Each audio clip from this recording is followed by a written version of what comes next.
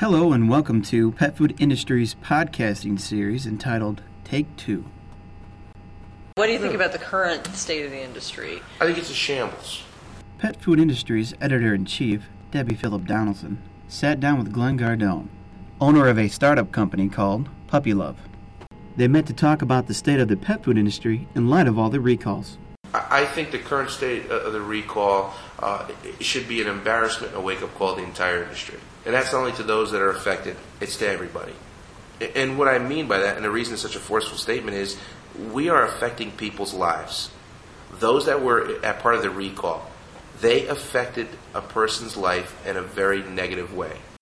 Although not being directly involved with the recall, and with Pup-E-Luv coming away rather unscathed from the situation compared to some others in the industry, Gardone feels that the pet food industry should take responsibility for its own mistakes. Stand up, apologize, show remorse, and show a plan to fix it. Don't hide behind the corporate facade. And I don't say this because we're not part of the recall. That's not why I'm saying it. If we were part of the recall, it's what I would do. If we want people, meaning consumers, to respect us, to accept our products, to accept our message, there's absolutely no reason we shouldn't expect them to think the same of us. From listening to him speak, you get the feeling that Gardone is passionate about what he does, and it rubs off in the workplace.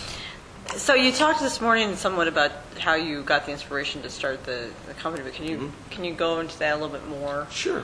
The company actually started from shaky bacon. That was our first product. And we've grown from there. And the reason it was shaky bacon, I was actually with my son, and we were at a national pet chain. And we were looking at some treats actually for Phoenix's sister. And he asked me what it was, and I said, told him what the product was, and he said, "How much is that?" And I told him, I said, "It's $4.79. And he looked at me and said, "That's a lot of money." And as they say, out of the mouth of babes. And I thought for a second. I said, "You know what? You're right. That is a lot of money." The costs are getting astronomical, and really that's where Pup-E-Luv was born. Gardone has a unique personal philosophy about how to staff Pup-E-Luv. His core team consists of 4 people that have been with him for 12 years. That's loyalty. Yeah. We've got, it's funny, for instance, Sharon Taylor, my office manager, and we call her the office, she's the lead musher, as we had talked about earlier, and she truly is. She's the one with the whip that keeps us in line, because, again, being a small company, nobody has a defined job. She'll be, she can be called the office manager, but the fact of the matter is, she'll drive a truck and she'll go to her CDL license if she had to for this company. And really, it permeates through even her team. Again, we're not in a position, and we never will be in a position, I don't care how large the company gets, where we'll ever say, it's not my job. Because it's extremely important for everybody to feel responsible. And you'll find a huge difference in the folks that work within Pup-E-Luv. You'll find people that are just out of college. You'll find folks that, in their late 50s, early 60s. And really, and the reason I put that kind of team together is because I want fresh looks, and I want the experience. So you're saying that you try to also bring in people who are recent college grads. I mean, how does that help in that regard? Because their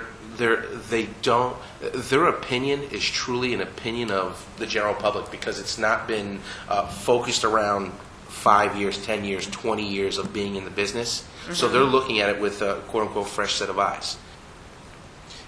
This is the group that we have here. I mean, really, this is their legacy.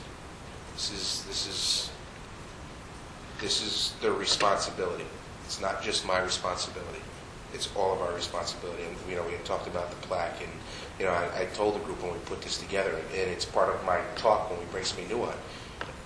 We are truly all responsible. We need to make sure. I mean, as we had said earlier, my fear would be that one of the products would hurt an animal. That would break my heart, and I don't know if we'd ever be able to come back from it. Just because of how deep and how passionate we are as a team.